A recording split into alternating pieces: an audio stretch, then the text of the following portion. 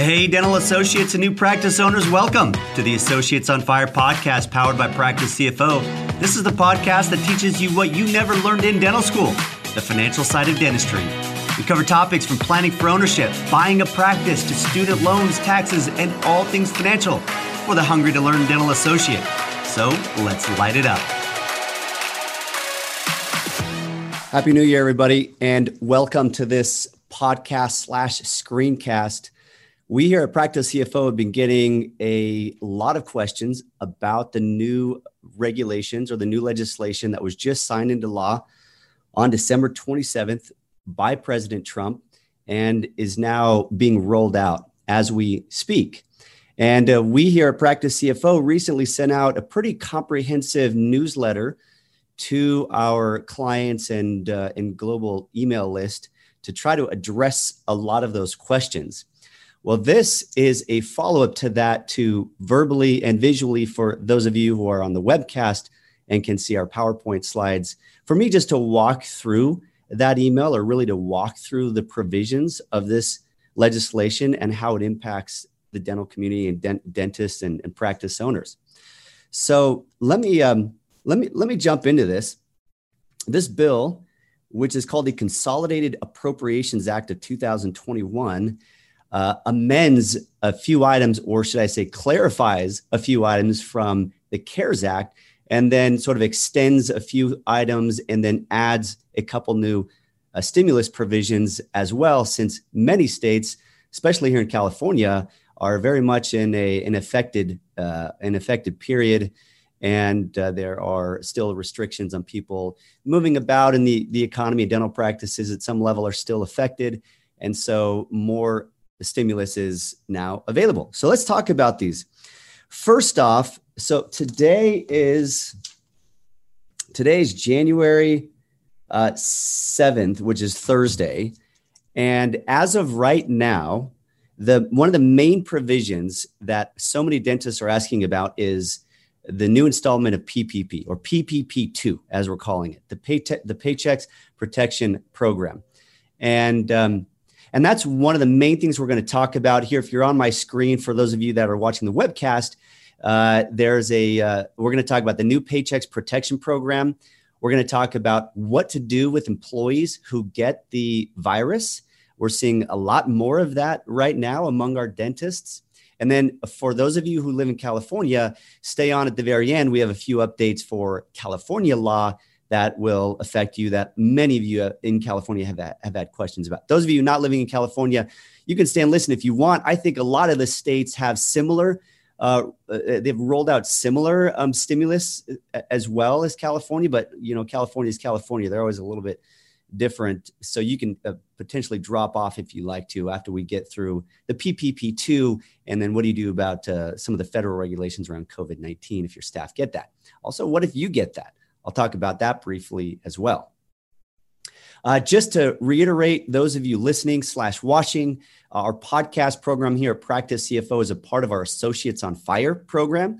Our Associates on Fire is an education platform free for dentists, particularly early stage dentists who are in dental school, coming out of dental school, aspire to be practice owners, want to succeed in the private practice space, and need to get education that really was never taught to them about being a practice owner or the business side of dentistry.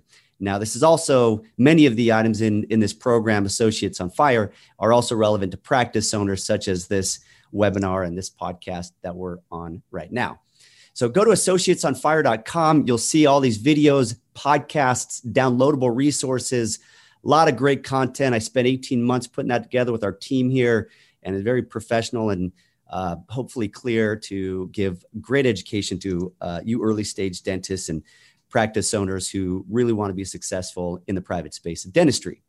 All right, let's go on to kind of the biggest provision here that everybody's asking about is PPP round 2, we're calling it. I think technically it's called the second draw. Now, the first draw, or the first round of PPP, came out way back in April of last year, and it was sort of funded or rolled out right around that time period. and it ran out pretty quickly. And then they restocked the gunpowder in a second installment sometime around, I think, May/June.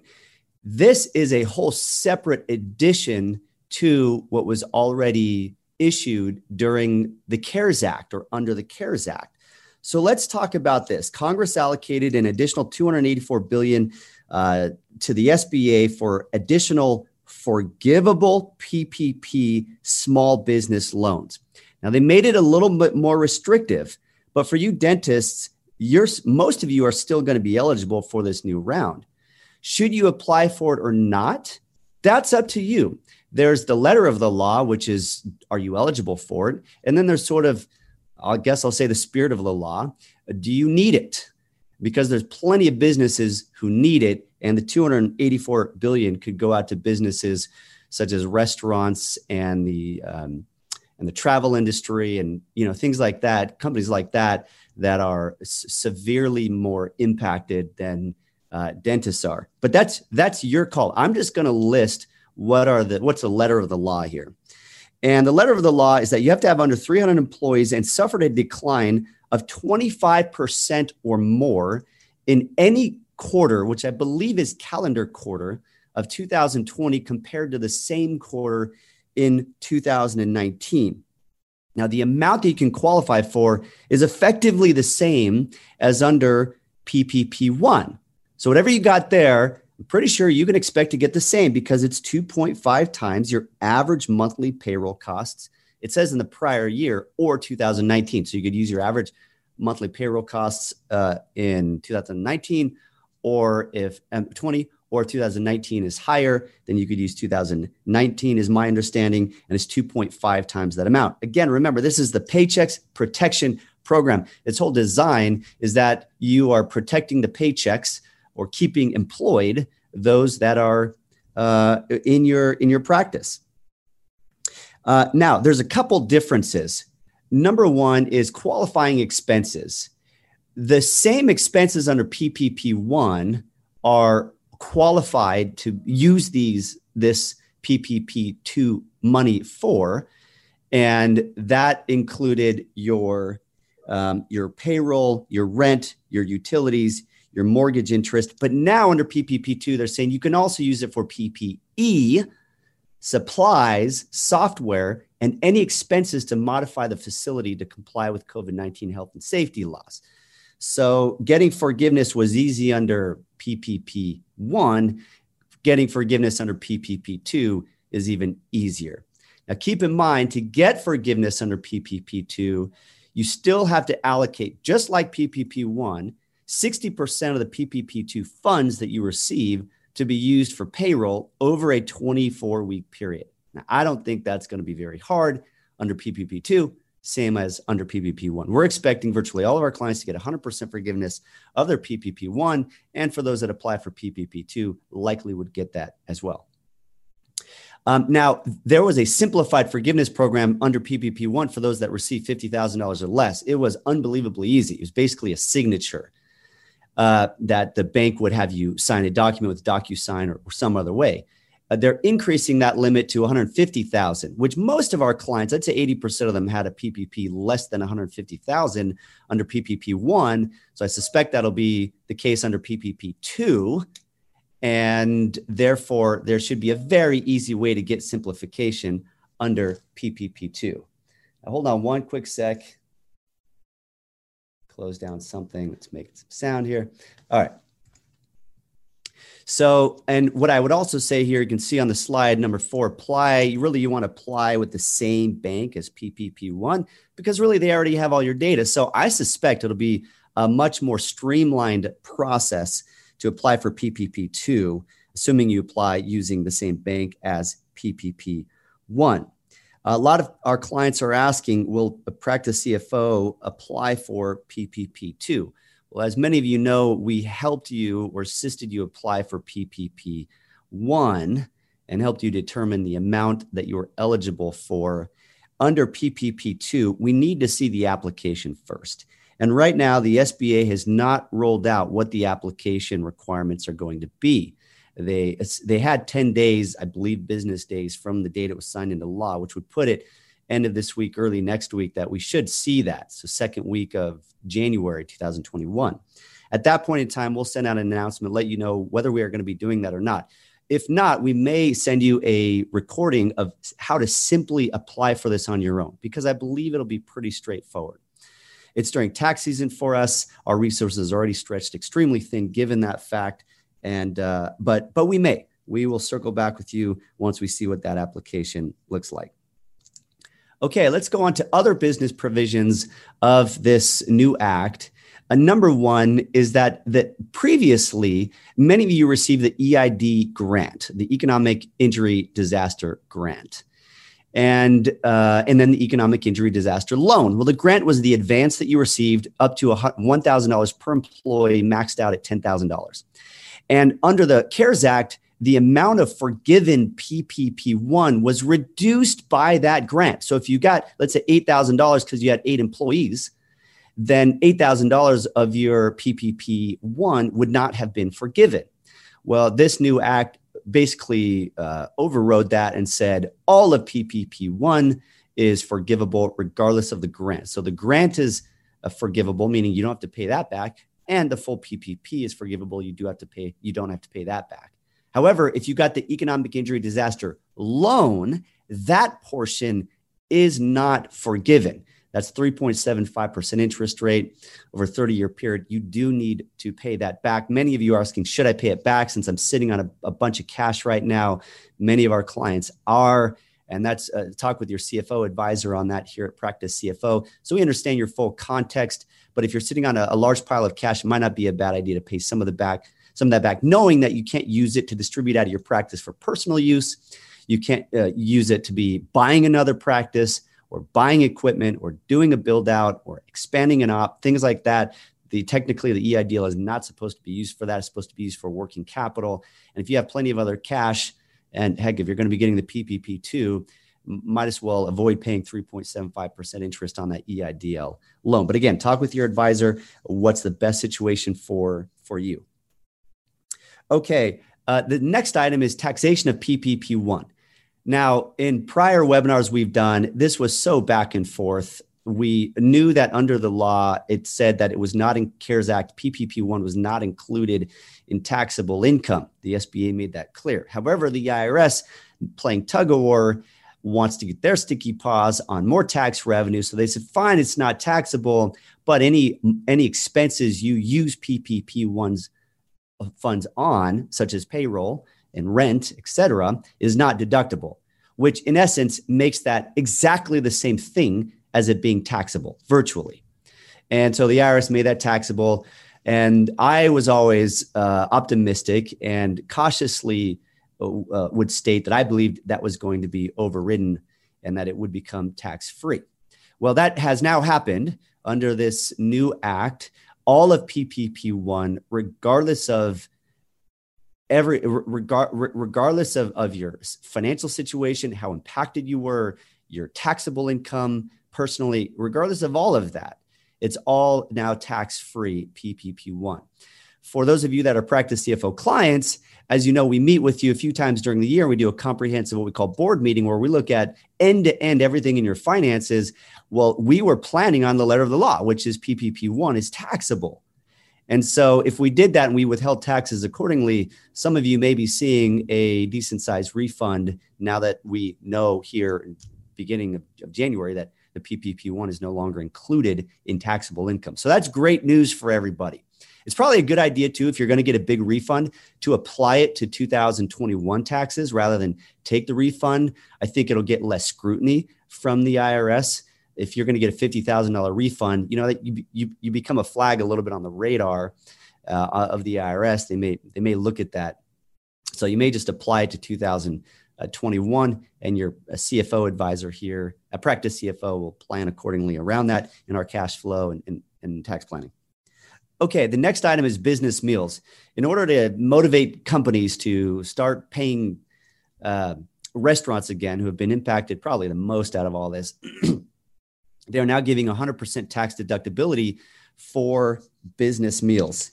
And previously it was 50%. What are business meals? Business meals are meals a representative of your company has with current or potential business customers, clients, consultants, or similar business contacts.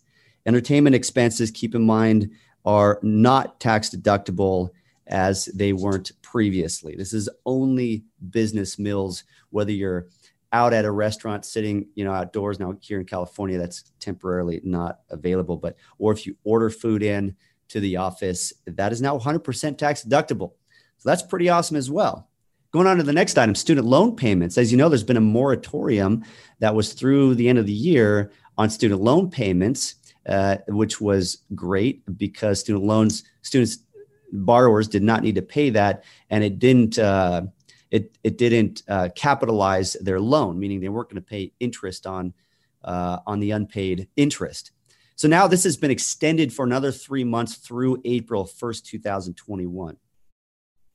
Also extended were the SBA loans that the federal government was paying, certain SBA loans that were already in place before COVID hit, and they've now been extended longer. Now I'm going to read some additional details on this just to be real clear. For SBA 78504 and microloans that were made prior to the enactment of the CARES Act, the SBA will resume its payments of principal and interest for an additional 3 months, 8 months for certain small businesses hardest hit by the pandemic.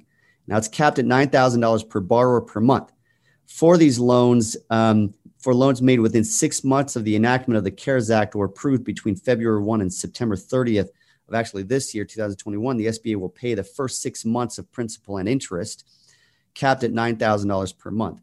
Please contact your lender if you think you qualify. Going on to the next one, the employee retention tax credit.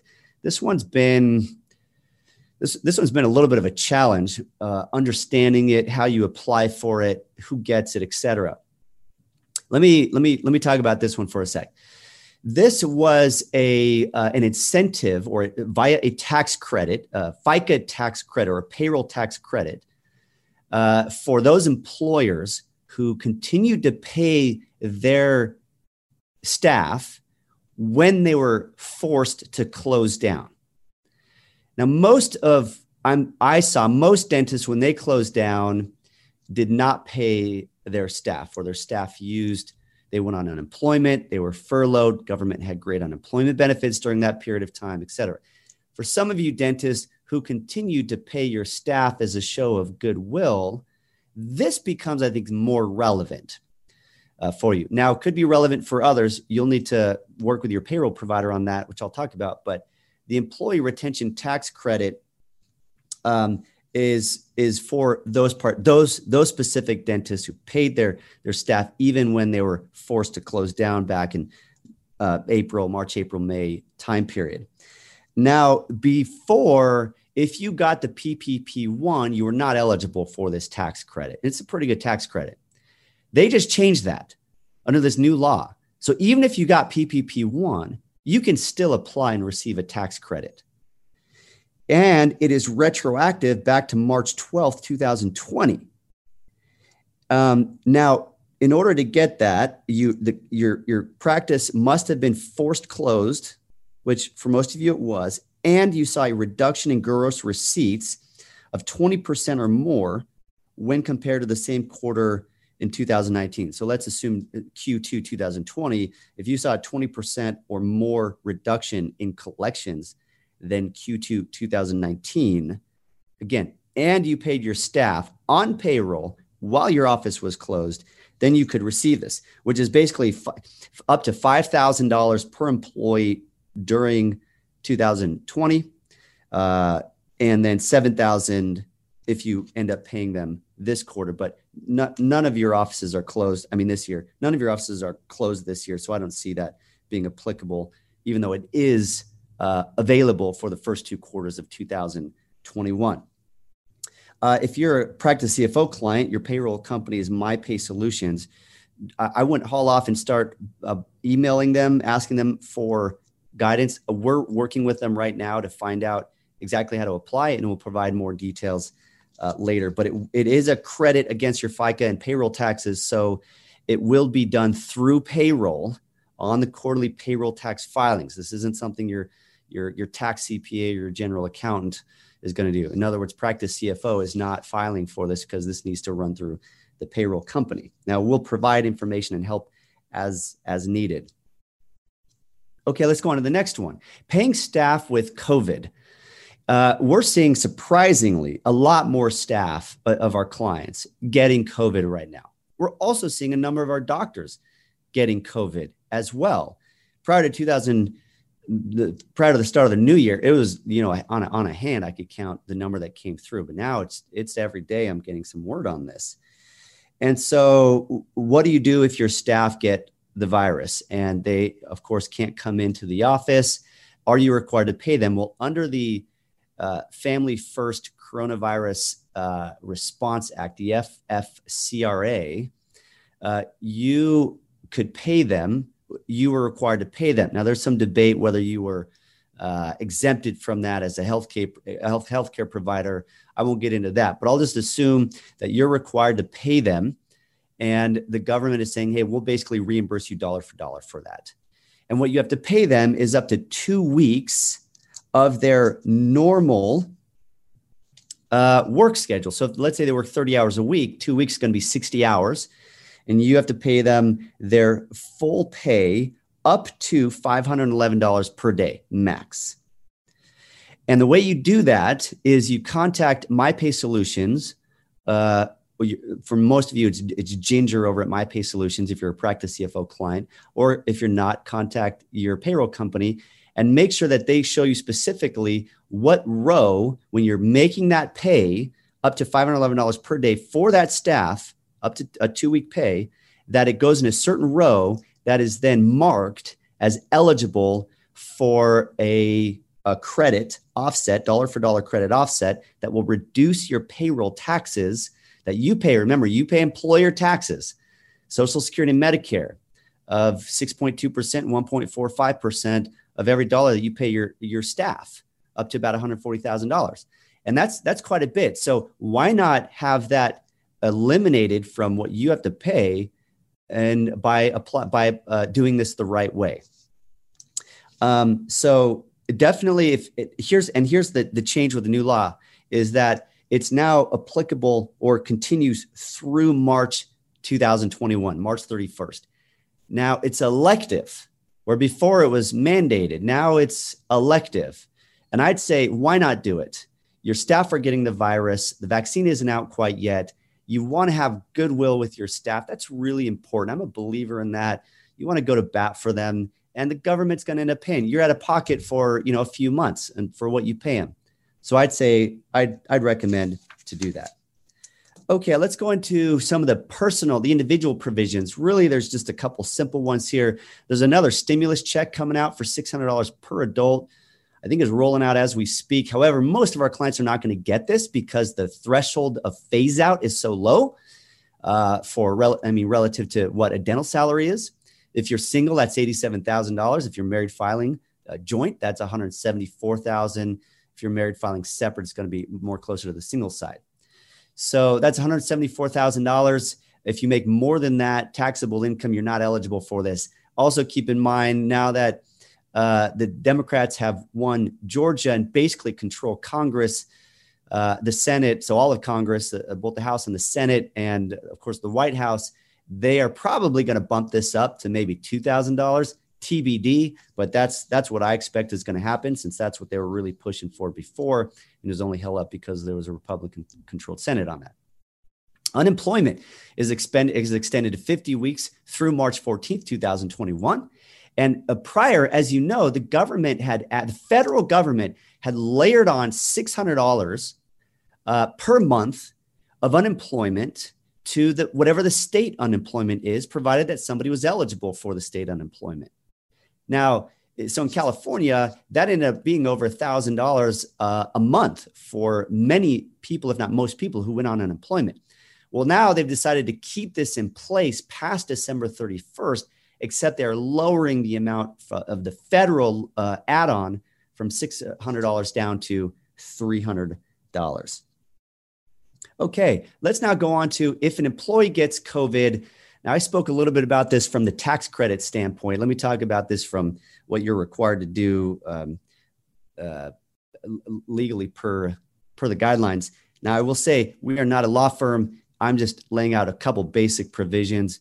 We here at Practice CFO have had 2 people test positive for the virus, so we've had to follow this on our own ground here. Number 1 is you alert any staff or patients who may have been exposed by the employee to immediately get tested.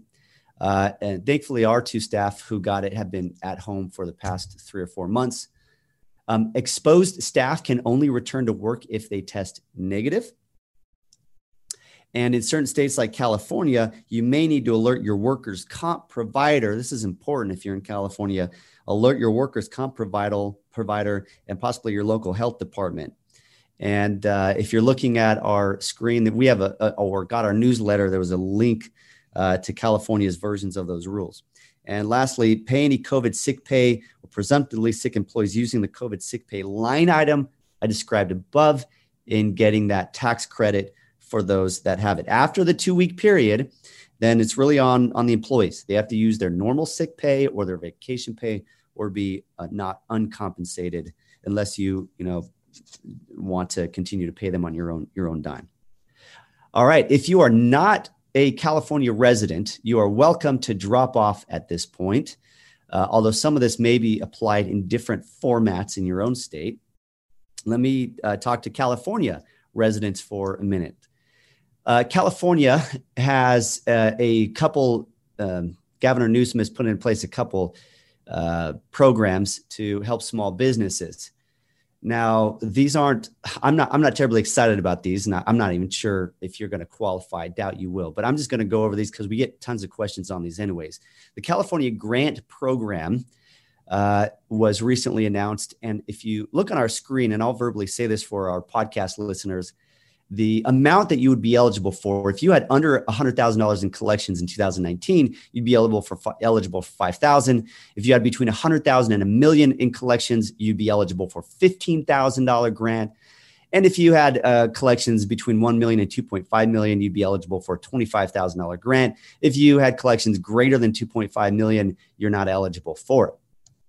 Now, on the CARE, the CAReliefgrant.com, CAReliefgrant.com, there's a ton of information on this, and they've actually done a good job at organizing that information. And I'm just looking at a PDF you can get on there when you go to apply. It's $475 million that they're funding on this. It's not a first come, first serve basis. Instead, what's going to happen is they're going to have 2 rounds. Round 1, they're going to distribute approximately $237.5 million. And then round 2, the same amount. The deadline is January 13th, which I believe is a Wednesday, a week from yesterday. Today's Thursday, January 7th.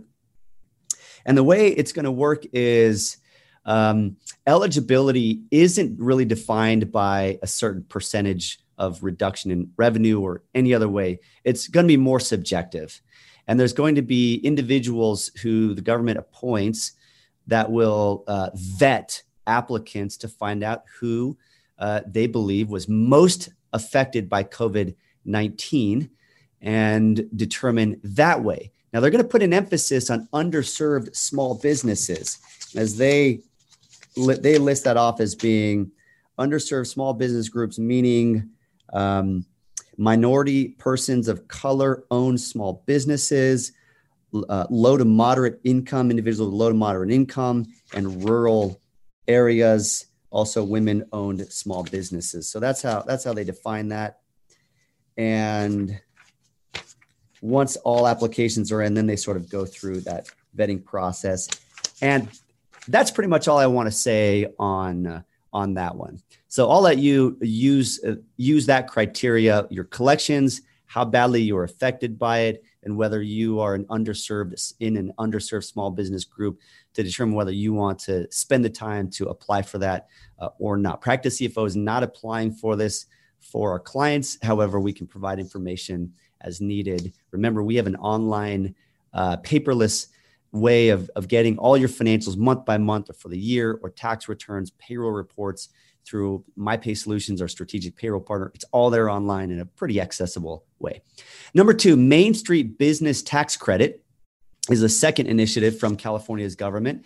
And this one is more eligibility is more easily determined. If you had a loss of 50% of revenue in 2020 Q2 compared to the same quarter of 2019, and you increase the total number of your employees from Q2 in 2020 to the months of July through November 2020. Now, I don't know exactly how to interpret this. I don't know if you have staff that are furloughed, that they're off payroll for a period of time. Are they not counted in Q2? Assuming they're not counted, well, then many of you will see an increase in your employee count. But I assume a lot of those employees maybe came back or were hired in a portion of Q2. So my hunch is that most of my clients are not going to be eligible for this. That the amount of increase in their employees from Q2 last year to July through November of last year won't be significant. And some of them may not even have seen a loss of 50% revenue during that period of time, Q2 of that period relative to Q2 of the prior period, partially because you're a cash-based business and you still had money coming in from insurance companies and AR that leaked into Q2 2020. Also, it's $1,000 per added employee. I mean, you might be looking at a few $1,000 at most, and you're going to spend a bunch of time on it. So again, I'm not thrilled about this. In some ways, I think it's government trying to look pretty by saying we've got a small, Main Street business tax credit. For some companies, I think that may become more relevant. For dentists, I think perhaps not so much so. And if you do apply for that, application is due January 15th. Also, California dentists can now administer COVID-19 vaccines. I'm sure a lot of you have seen this in some email or newsletter you get.